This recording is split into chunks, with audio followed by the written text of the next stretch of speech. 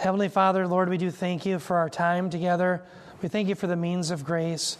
And Lord, we do pray as we look at these things concerning depravity that you would impress upon us that salvation is only of you, that you're the only one that can overcome a hard heart and give people faith in your Son for the forgiveness of sins. We pray this in Jesus' name. Amen. Well, we're in the midst of a message that we've entitled, Are You a Calvinist? And the whole point of this message is to show where we agreed with Calvin and where we differed. We had spent a lot of time showing where we differed with Calvin. Now we're talking about where we agree with him, which is primarily in the doctrine of soteriology, the doctrine of salvation. How is a sinner justified and made righteous before God? And one thing that the Reformed were particularly strong on was the doctrine of predestination and election. And so we've been showing where we agree there. And one of the claims that I made is I think in order to understand the doctrine of election, it's important to understand total depravity. If it's true that human beings are so sinful that none of us in and of ourselves could ever trust in Jesus Christ, it shows us that the only way anyone could be saved is through God's regenerative power. Election must be true, therefore. Okay, so here's the way I look at it. Human beings are so sinful that left to our own devices, none would be saved. But we know from Scripture some are saved. So if some are saved, well, therefore God must be the one who regenerates, and therefore he must choose who he regenerates. So that's the importance, I think, of understanding total depravity. Election will never make sense unless you know depravity. Now, last time I gave you a reading assignment, which was out of 2 Corinthians chapter 4, verses 1 through 4. And as I looked at the passage, I realized I should have had you read more of chapter 3 as well because of the context. But I want to begin by asking, does anyone have any insights or anything that they wanted to convey? The specific thing I'm interested in is who is it that hardened or blinded the minds of the unbeliever? It was Satan, wasn't it? Yeah, it was the god of this age. Now, I want to begin actually because I felt bad. I should have given you more context. Let's turn our Bibles, in fact, to 2 Corinthians 3, 7 through 18, and we'll read a little bit, and then I'll open it for more conversation and comments. 2 Corinthians chapter 3, verses 7 through 18. Now, here in 2 Corinthians, Paul is dealing with super apostles who are denigrating his apostleship. And remember, much of the Corinthian congregation tried to deny that Paul was legitimate. And so one of the things Paul's going to do here is he's going to show, look, if Moses should not be disparaged, because after all, he was the mediator of the old covenant that had a fading glory, certainly Paul, who is the mediator of a better covenant that has greater glory, should be listened to. But he's going to interject how the blindness of man blinded them not only to Moses' covenant, but also the new covenant. 2 Corinthians 3, 7 through 18, Paul's giving exposition here on Exodus 34. He says, "But if the ministry of death in letters engraved on stone came with glory so that the sons of Israel could not look intently at the face of Moses because of the glory of his face fading as it was." Now, stop there for a moment. What does Paul mean by this ministry of death? Well, you know what he's referring to? He's referring to the Mosaic covenant. Now, does that mean that the Mosaic covenant was somehow deficient or sinful? No. Paul makes it very clear in Romans 7 that the Mosaic covenant was holy, righteous, and good.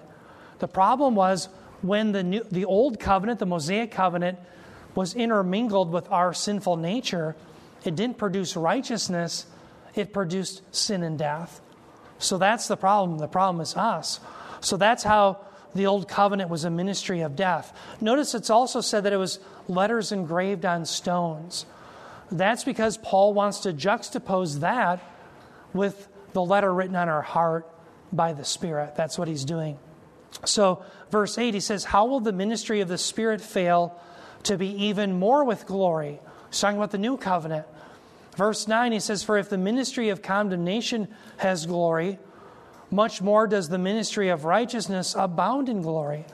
For indeed what had glory, in this case, has no glory because of the glory that surpasses it. So stop there. He's making a comparison. The Mosaic covenant was glorious, but compared to the new covenant, it's as if it had no glory at all. In verse 11, he says, "For if what which fades away was with glory, much more that which remains is in glory." So that's the new covenant. It will always be glorious. It's the eternal covenant. Verse 12, he says, "Therefore, having such a hope, we use great boldness in our speech, and are not like Moses, who used to put a veil over his face, so that the sons of Israel would not look intently at the end of what was fading away." Now notice there in verse 13, he's talking about this veil that was put over Moses' face. So if you remember in Exodus 34, when Moses would meet with God, his face would shine from the Shekinah glory of God. And because the hardness of the Israelites' heart, not only could they not be in the presence of God, but the very glory that emanated from Moses' face was too much for them. So, in one sense, the veil that Moses put on was a sign of the hardness of the Israelites' heart. Why? Because so hardened were they couldn't even see the reflected glory off of Moses' face. But it was also merciful. So yes, it's a sign of their hard heart, but it was a form of mercy, because if Moses had shown them truly who God was, they couldn't stand because of their sinfulness. So we have to see it as a both and. Now, one interesting thing is, notice he says they could not look intently at the end of what was fading away. Notice the term end there, it's telos. I remember Bob teaching this some years ago. He taught through 2 Corinthians right here. And the idea of here, telos, how many in here have ever heard of the teleological argument? Some of you have heard of that. I know Bob obviously has. The teleological argument is an argument of design. Because the universe seems to be designed, it presupposes there must be a designer. Does that make sense? That's the teleological argument. Oh, I'm sorry. You have plosives. Oh, not plosives. I'm doing it again. Worse. Okay, then we'll go down. I'll go down. Try looking at your computer and say something like... Say something intelligent. P. Popcorn. There we go, down. All right, okay, very good. We can't have plosives. Thank you, Bob. I miss this. All right, I'll edit out what we just did. All right, thank you. So the term teleological comes from telos. So it can mean end, or as in termination, but it also can mean a goal or a design. In this case, I think we should be rendering it consequence. So the way I would render it is that Israel could not look intently at the consequence of what was fading away. So there was a consequence of the Mosaic covenant, and the glory of it left with human sinful nature, human beings would perish. So the consequence of the Mosaic covenant was what? It was death. That's what it brought. So notice what he says. He says, "For until this very day, at the reading of the old covenant, the same veil remains unlifted, because it is removed in Christ."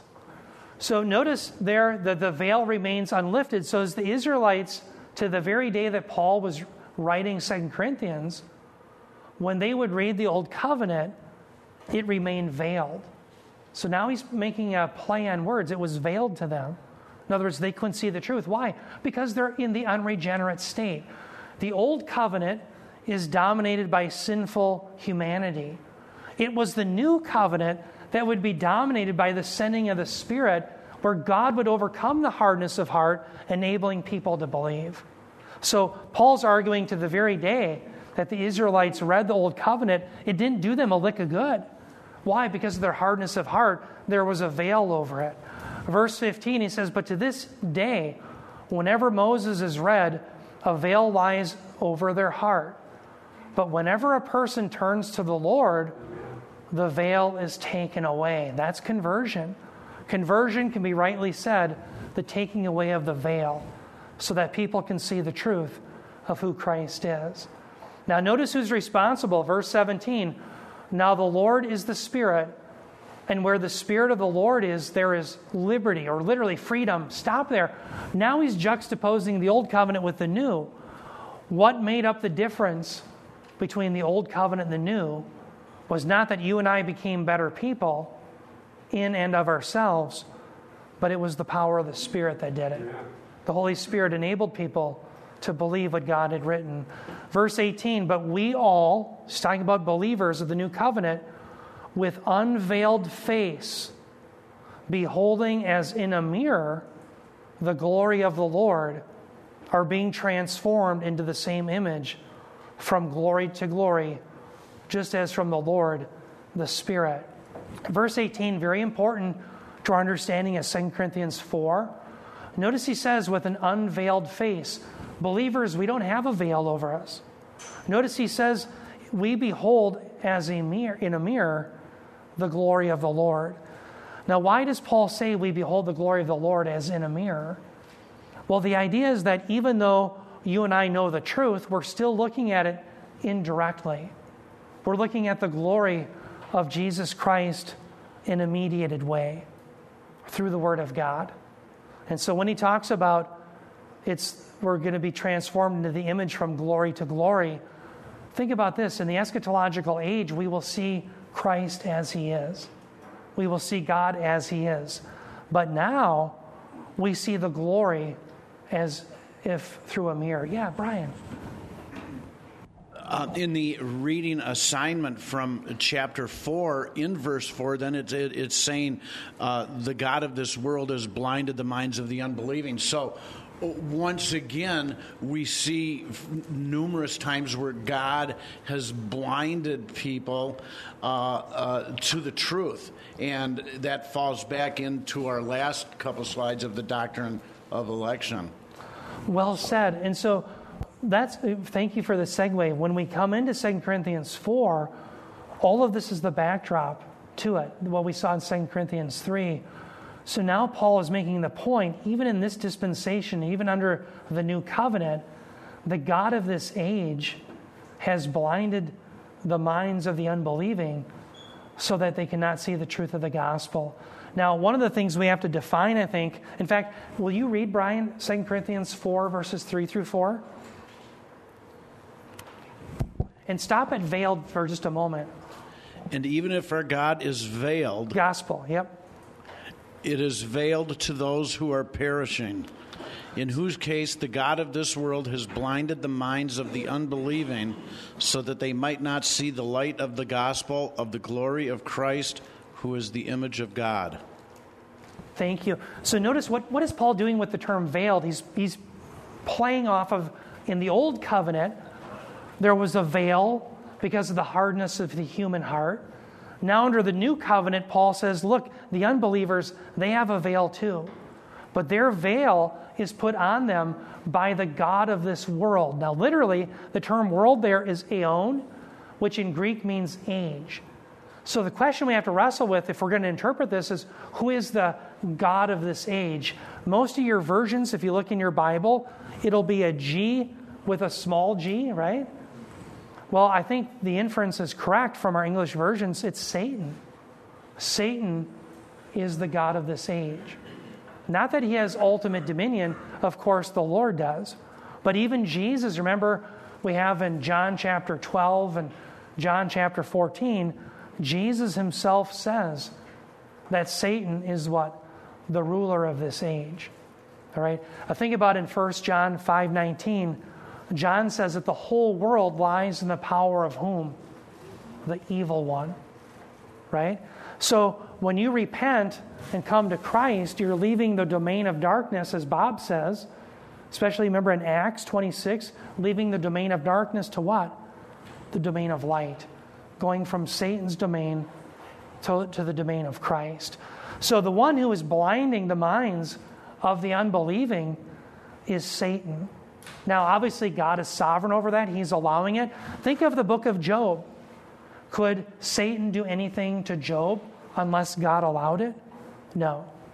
So God is sovereign over that. Nonetheless, the unregenerate mind, left to their own devices, follows the schemes of the enemy, the devil. And the unbelieving world loves it. So I want you to take note here where it says that he's blinded the minds of the unbelieving. Again, the mind is the intellectual faculty. They are blinded. They cannot perceive the beauty of the gospel.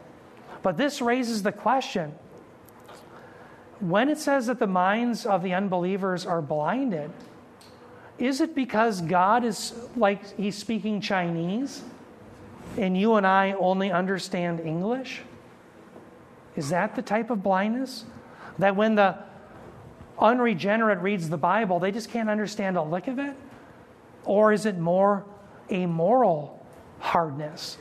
And what Bob and I believe is it's the latter. So that's what I want to turn to. I want to start, before I do that, let me contrast these two ages. Let me put up 2 Corinthians 4:4. And I just want you to help understand what it means that Satan is the god of this age. Notice 2 Corinthians 4:4, Paul said, in whose case the god of this world, or this age, literally, has blinded the minds of the unbelieving so that they might not see the light of the gospel of the glory of Christ, who is the image of God. Look at our diagram here. Sometimes it's helpful to think of it in a diagram. The old age is dominated by unbelief, sin, death. People are naturally part of that when they're born into this world. And the Mosaic covenant was impotent to remedy that problem. Why? Because the Mosaic covenant was used by God to show that human beings, apart from the Spirit, can do nothing pleasing to God. Okay, so the new age, notice the blue line here, the inauguration of it was the first advent of Christ. Jesus Christ comes and pays the penalty of sin. He lives the perfect life that no human being could, so that by trust in Him, we can have righteousness. But Jesus Christ also sends the Spirit. He is the dispenser of the Spirit. And so as the Spirit comes, He enables people to believe in the gospel, to overcome the veiled or hard heart.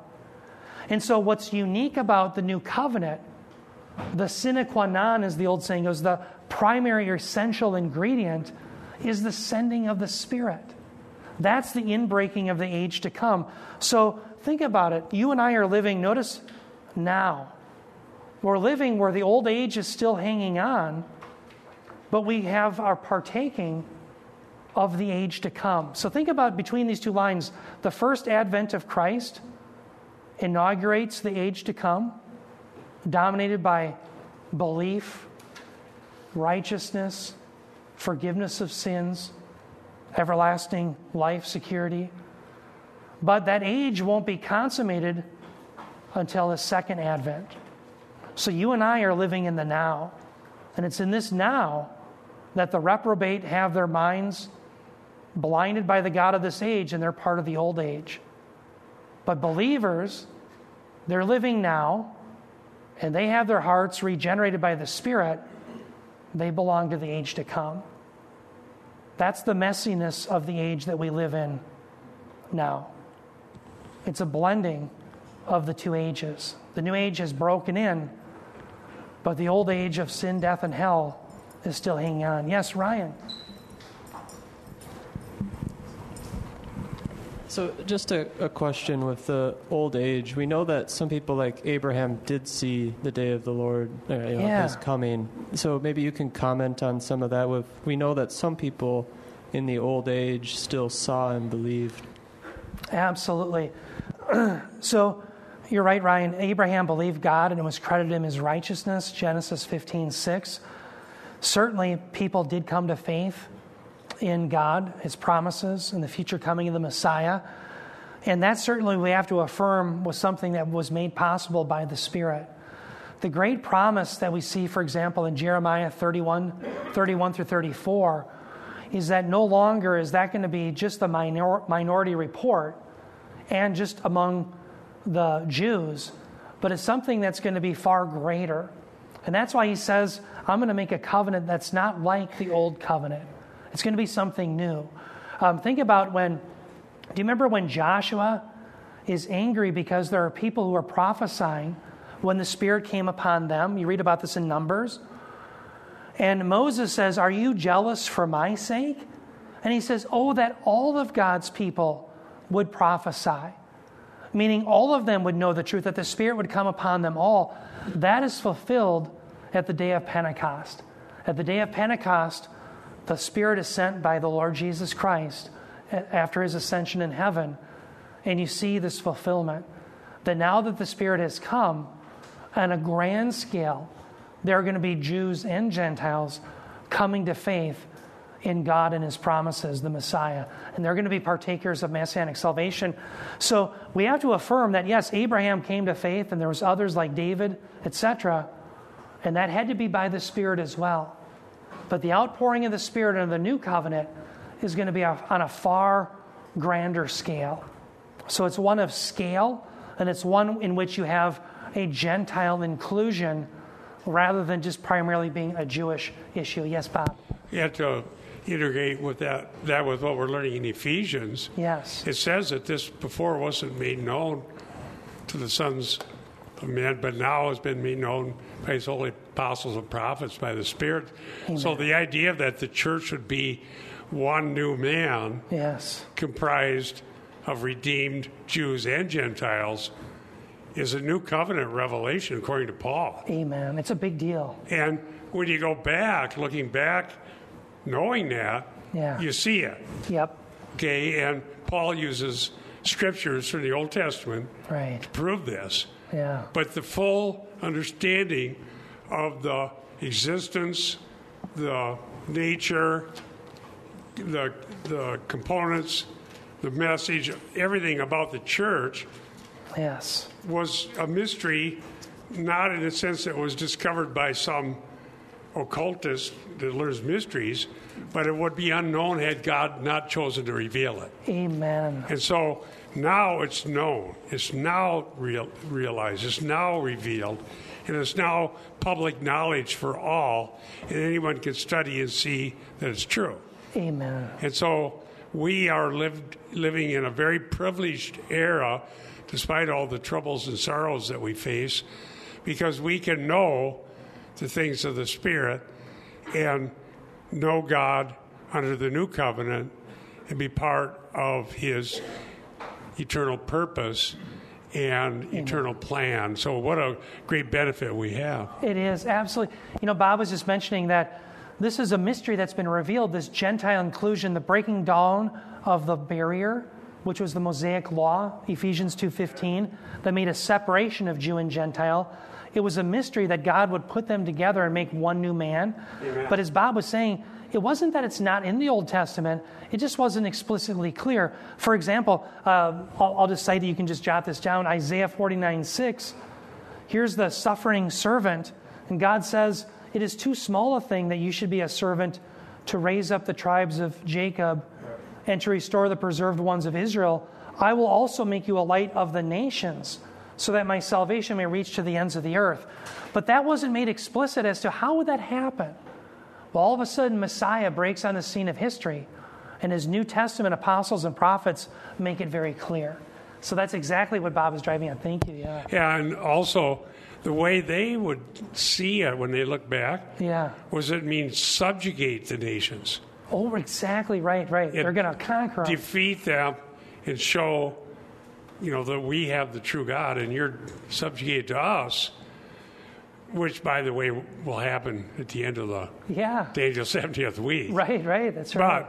But what wasn't known and what offended them on the scene of history is when Jesus comes and starts healing and forgiving the sins of Gentiles, like the demoniac. Oh, yeah. You know? And so then they're and sinners and the kind of people they despise. Right. So then there's this conflict. And then when, after Pentecost, we have the whole thing going on leading up to Acts 21, where there's a showdown whether the church is going to be headquartered in Jerusalem and be Jewish and following the law, or whether there's going to really be the one new man. Right. And that's the drama of Acts, which I think a lot of people miss. Yeah. And the destruction of the temple didn't bring in the millennium, but it made it clear that the headquarters wasn't going to be Jerusalem until the millennium. Yeah. Amen. And so now you have the one new man. So there is something new. But when they look back at it, the only thing they could see was defeat the Gentiles. Yeah.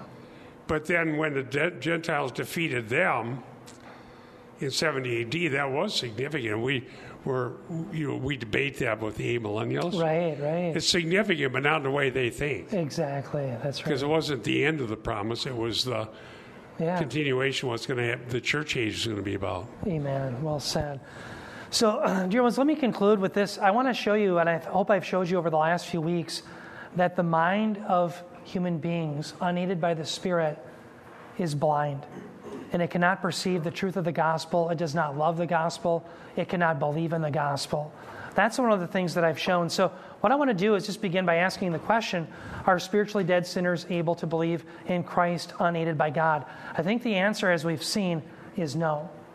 It's simply not possible. Now, I'm going to show you more evidence of this, but what I want to do is turn to ask the question, when we talk about being spiritually dead, what exactly does it involve? Certainly it involves the mind.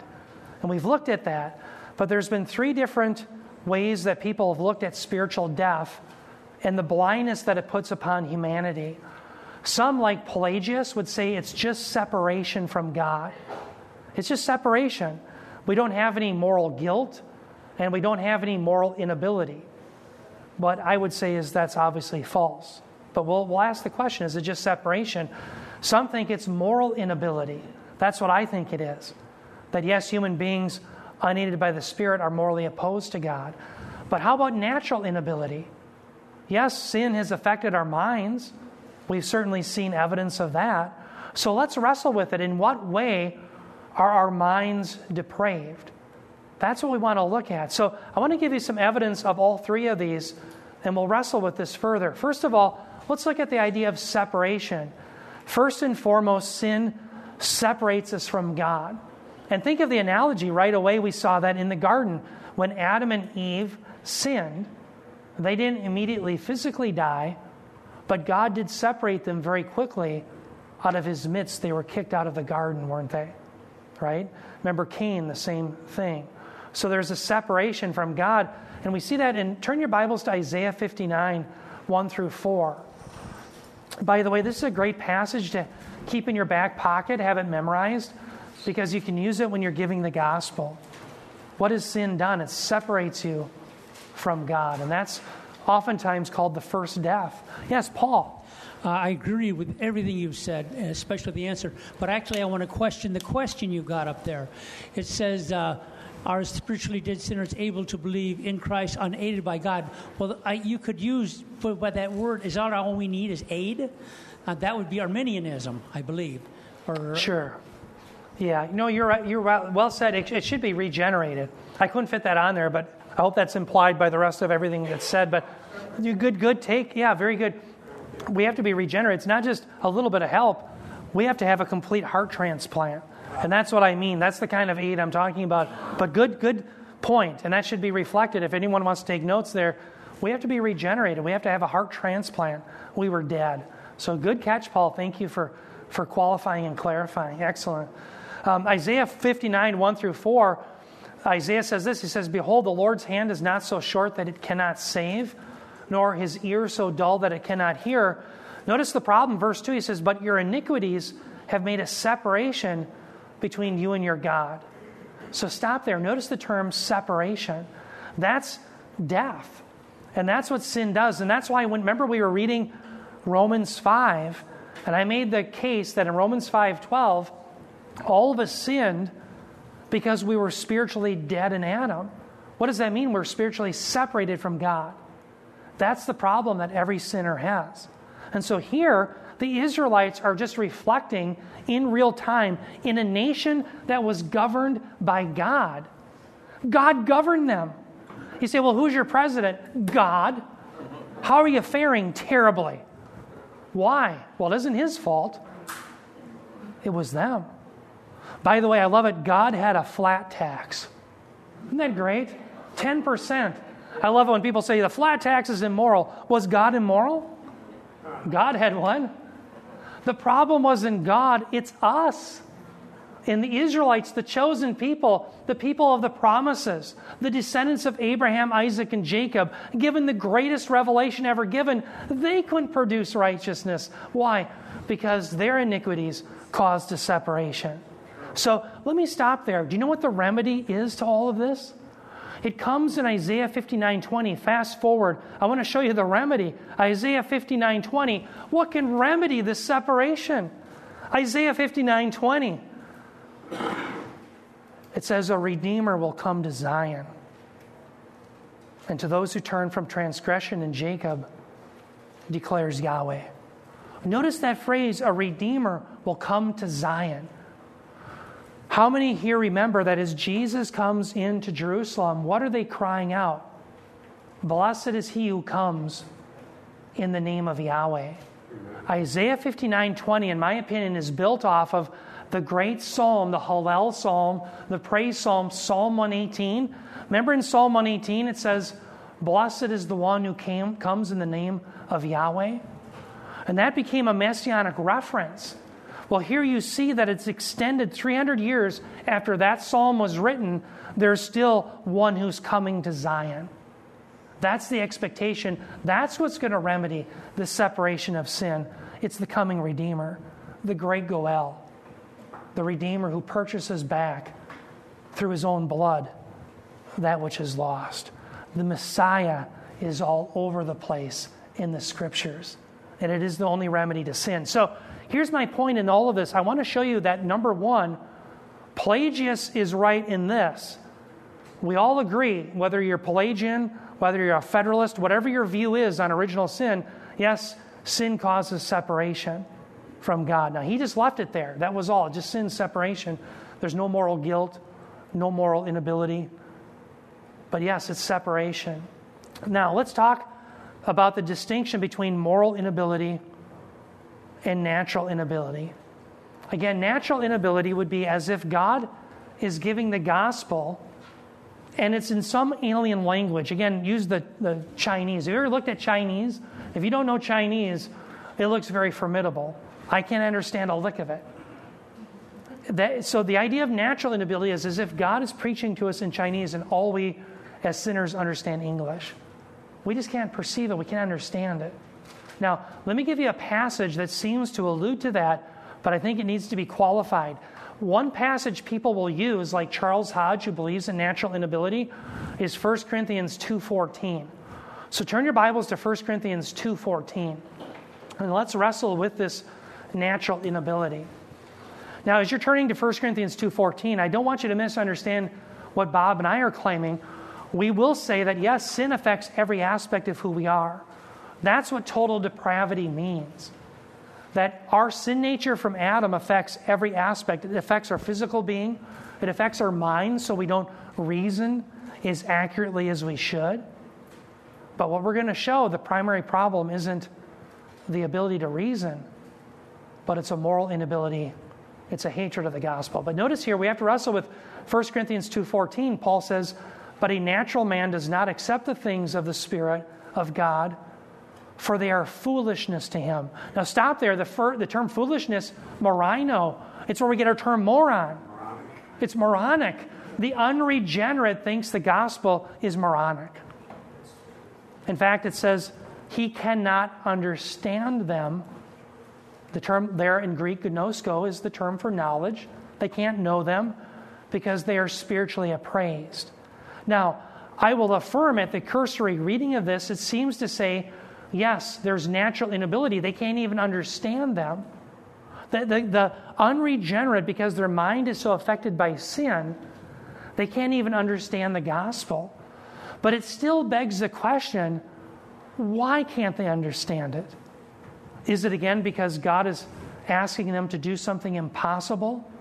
Because he's speaking Chinese and they only understand English? This text does not answer that.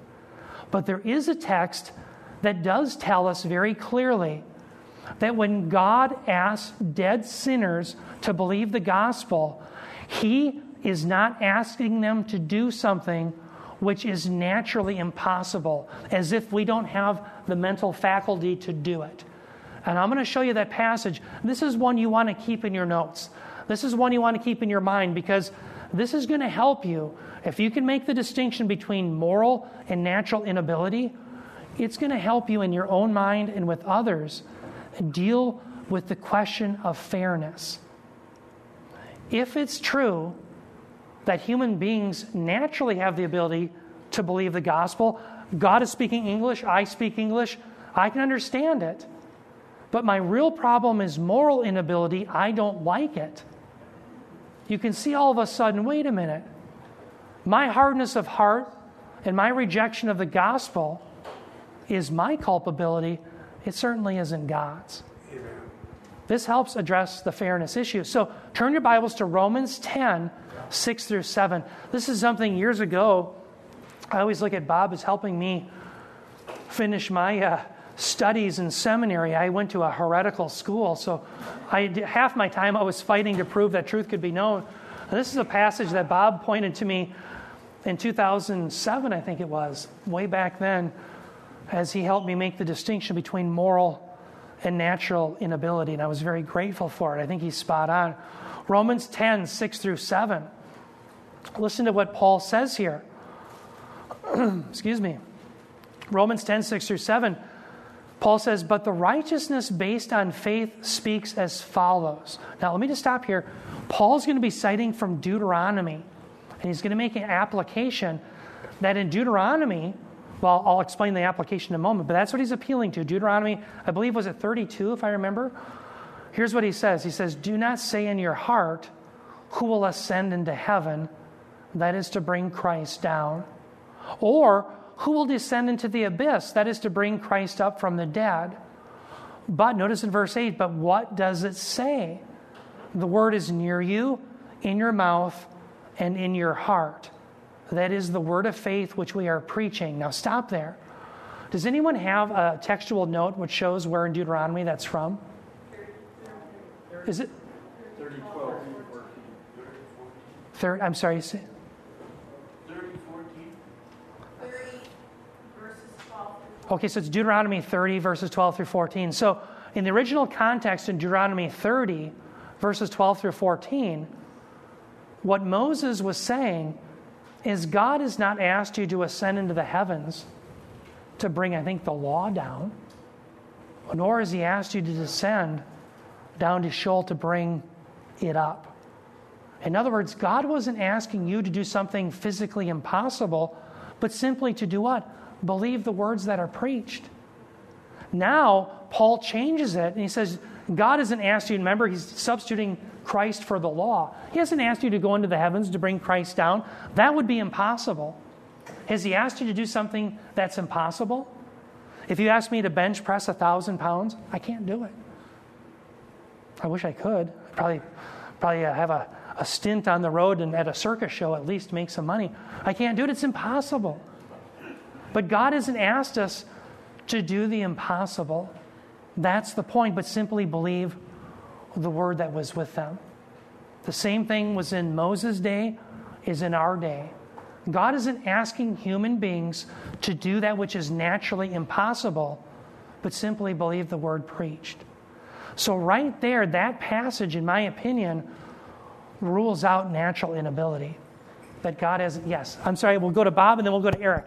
Okay, let me, this was so great for me when in the 80s, saw this.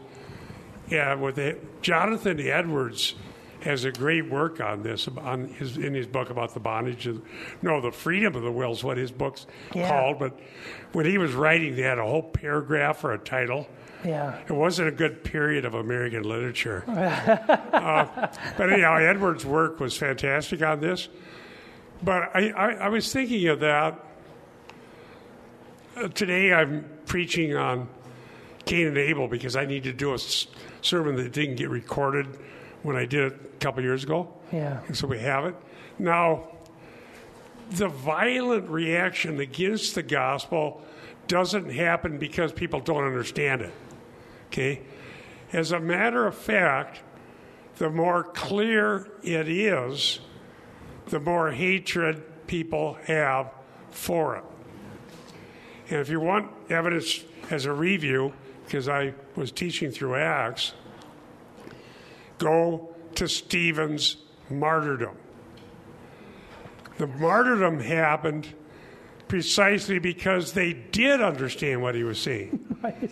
He was powerful, he was biblical, he was clear, and he laid it out exactly what happened and who Christ was, what they needed. And they became so enraged, they killed Stephen. Wow. Now, a little preview for the sermon. In the case of Cain, it wasn't hard. If you do well, in other words, what God was requiring wasn't that hard. Cain was irate that God determined how people would come to him. Right. And dear saints, know this. The thing that the world hates us about, if you boil it down to its essence, is that God determines how we come to him. And what he's determined is public knowledge. It's got evidence for it. It's public truth. And it's designed for sinners. Wow. Because Jesus was the one who shed his blood. And so the hardness of heart is moral because the gospel is designed precisely for lost sinners, which is what we are, and we can't understand it. The more they understand it, the more angry they get. That's why the seeker church doesn't preach the gospel, because no one seeks after God. They'd have a real small church. But if you preach the gospel, they'll get angry or they'll be converted. Right. Amen.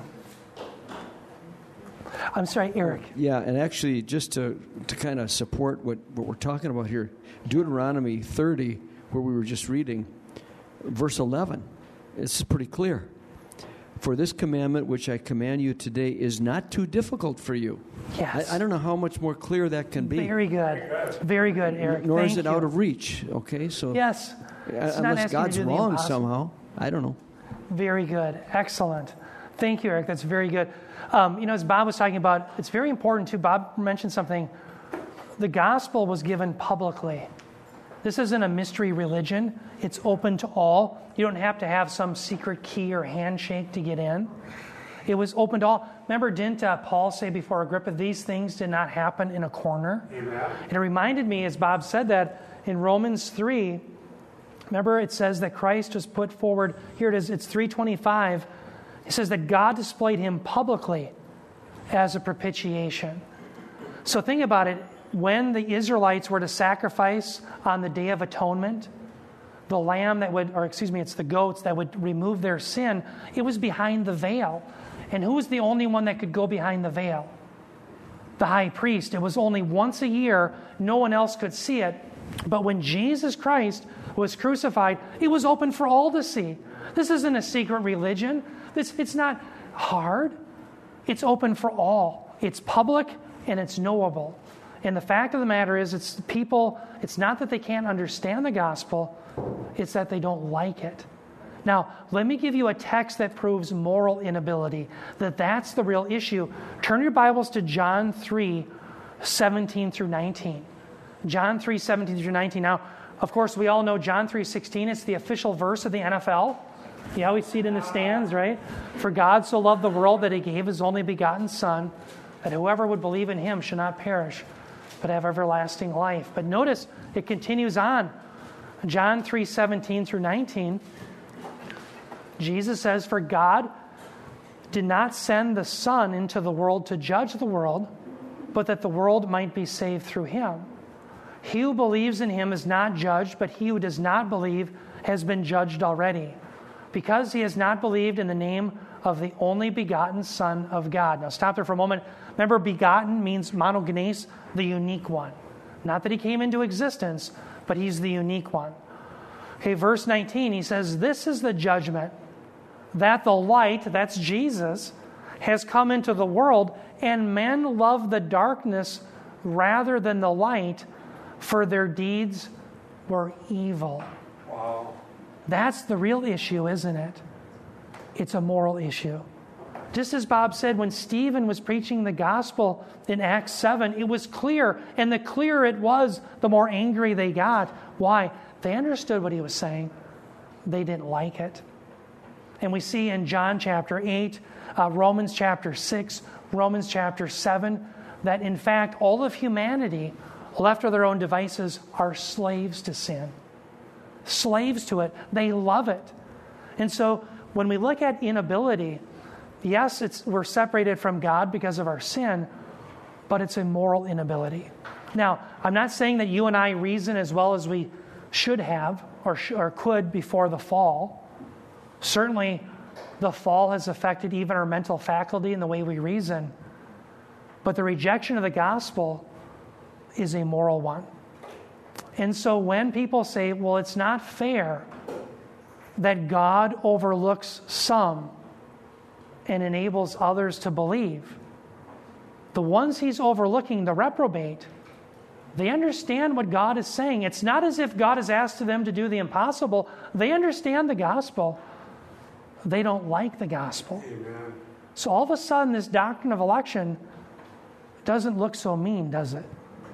But it is, in fact, the only way that any can be saved. That God would sovereignly choose to regenerate a dead heart and enable it to believe. Again, the analogy I like is, if you think about all of humanity on the Titanic, it's not that you and I are flailing in the ocean drowning. And if the lifeboat of Jesus comes by and we'll simply reach up and grab it, he'll save us. The true imagery that's revealed in the Bible is that we've all drowned. And the lifeboat comes by and God mercifully plucks some out of the water into his lifeboat, and he breathes the breath of life into us so that we can believe the gospel. I think that's the truth that we see revealed in Scripture. Yes, Scott. What do you say to one who says, well, it's not fair if God condemns someone who's never heard the truth? Yeah, very good question. Last week, Scott, I don't know if you were here last week, R.C. Sproul addresses that very well, and I'll tell the story again because perhaps we have some new people here. One of my favorite stories that ever told is someone asked him that very question, and the way they usually guise it is there's some poor person in Africa who's never heard the gospel. So the question put to R.C. Sproul was, God would never send some poor, innocent Aborigine to hell who's never heard the gospel. And R.C. Sproul masterfully said, well, no, God would never be in the business of sending an innocent Aborigine to hell. The only question we have to ask is, are there any such things as innocent Aborigines? The point is this: even people who have not heard the gospel are not innocent. And the passage to appeal to is Romans 1:20. In Romans 1:20, what may be known about God, namely his divine attributes and his eternal power, were made visible so that all are without excuse. Last week, who did the reading? It was Psalm 19. Somebody in here, I thought, did the reading. But remember, day after day, the heavens pour forth speech. They pour forth knowledge. The general revelation gives people enough knowledge that they know some true things of God. But instead of saying, I want to know that God, and responding to the what little revelation they have, Romans 1, Paul says, no, instead they exchange the truth about God for a lie. And they end up worshiping and serving the creation rather than the Creator. They become idolaters. So general revelation makes them without excuse. General revelation, as we often say, gives you enough light to hang yourself. Remember, faith comes by hearing, and hearing by the word of Christ. That's why it's so important that the gospel is preached, because that's what God uses to regenerate. Yes, Jessica. Well, and the flip side of that, too, if it were actually true that if somebody hadn't heard the gospel, they were exempt from all of this, the worst possible thing we could ever do would be to share the gospel, because then we would be condemning them with the gospel. Well said. Yeah, that's right. Amen. Amen. That's a very good... Yeah, Tom. Yeah, and another thing, after 45 years of ministry, I think I know what trips up Christians. And that is it's mental acts and feelings that overwhelm just so cold, sober truth. Because after we become Christian and we know Christ and the joy of the Holy Spirit and the joy of Christian fellowship and the work of God in our lives, it's so wonderful. And the assurance of eternal life, we assume everybody would want this. Yes. Okay?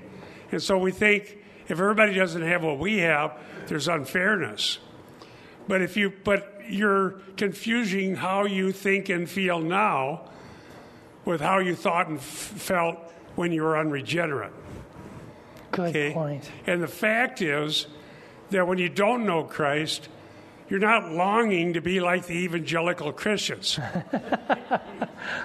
Because you think they're nuts. Yeah, that's right.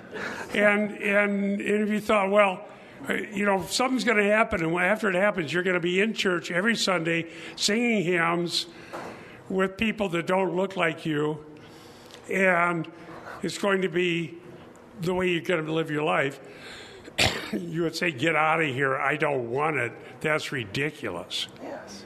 So we're assuming everybody wants what we have, and it's not fair if they don't have it. But in reality, they don't want it anyhow, right. And they're very glad they don't have it. Yeah, amen. That's well said. Yes. Excellent point, Bob. Yeah. Now what I want to do in just the remaining time that we have is I want to deal with a couple of texts that show one last time, and I'll do it actually a few other times, the inability of man. Let's look at Romans 3:10 through 11 to accent this point. Human beings are unable. Why? We're spiritually dead in Adam.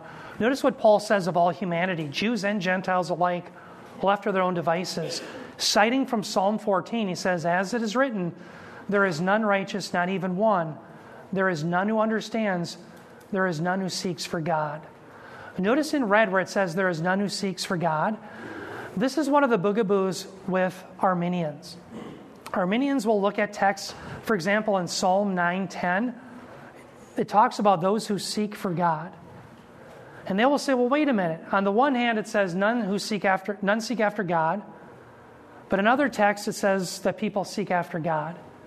Well, what they do to get around Romans 3:11 is they say, well, it certainly doesn't really mean quite that. It just means, in fact, I just heard a debate where an Arminian said this is primarily reflecting the Jews who were hardened at that time. It doesn't mean all people. No, it does mean all people. That's the point that Paul's driving in Romans 2 through 3 is that all are condemned. Whether it's Jews without the law, with the law, or Gentiles without the law, all are condemned. It's none who seek after him. So let's think about it for a moment. When you and I come to an apparent contradiction in Scripture, we have to reconcile it. There are no contradictions in Scripture. What is a contradiction? It is an absurdity. Right. An absurdity would be say, hey, draw me a round square. A round square, by definition, if it's round, it can't be square. That's an absurdity.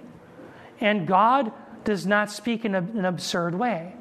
So here's how we reconcile this idea in Romans 3:11 that none seek after God. And in other passages, God says, for those who will seek me, I will be their rewarder. He rewards those who seek after him. So how do we reconcile that? Well, the way to reconcile it is to realize that those who end up seeking him are those who have been regenerated by his Spirit. That yes, there will be those who end up seeking him, but it's because God first sought them. Jesus himself said in Luke 19:10, I came to what?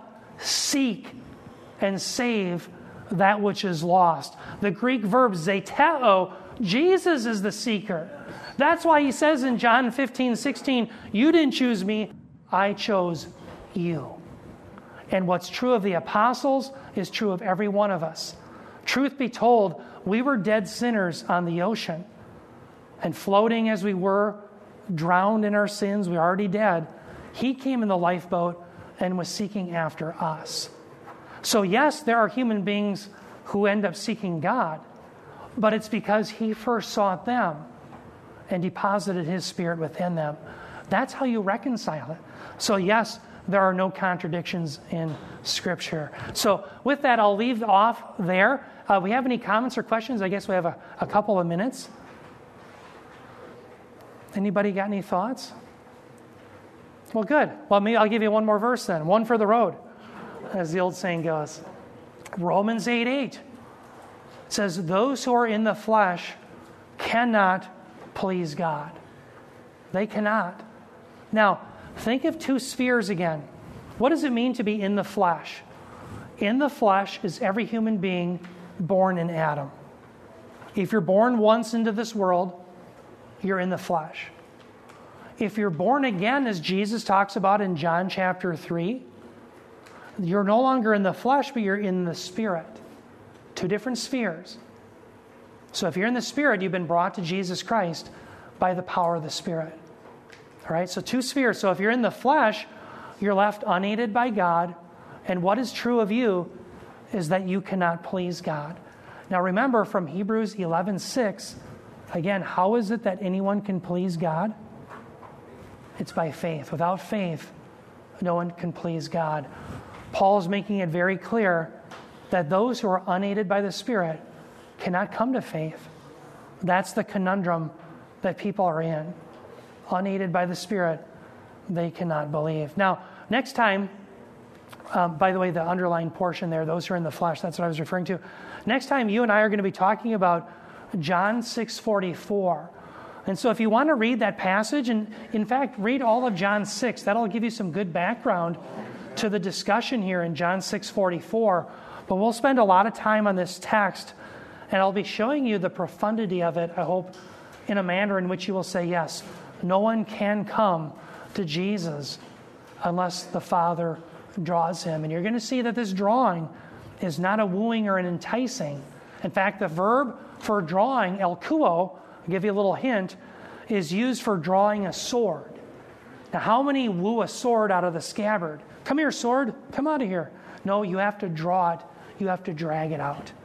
In the same way, sinners have to be drawn into the kingdom because they cannot believe in and of themselves. Let's bow our heads in prayer. Heavenly Father, we thank you for revealing the truth about our nature so that you get all the glory in salvation. That salvation is first and foremost from you, and that you, at the end, are the only Savior. I do pray, Lord, that you would put that deep in our hearts so that we would be able to be those who remember the greatness of our salvation, that would give you praise, that we would marvel at the fact that we became your elect all through your gracious, merciful power. I pray for Bob as he teaches us today the Word of God, that you'd give us ears to hear, that we would be those who acquiesce to the Scriptures and live them out in our lives. In Jesus' name we pray. Amen.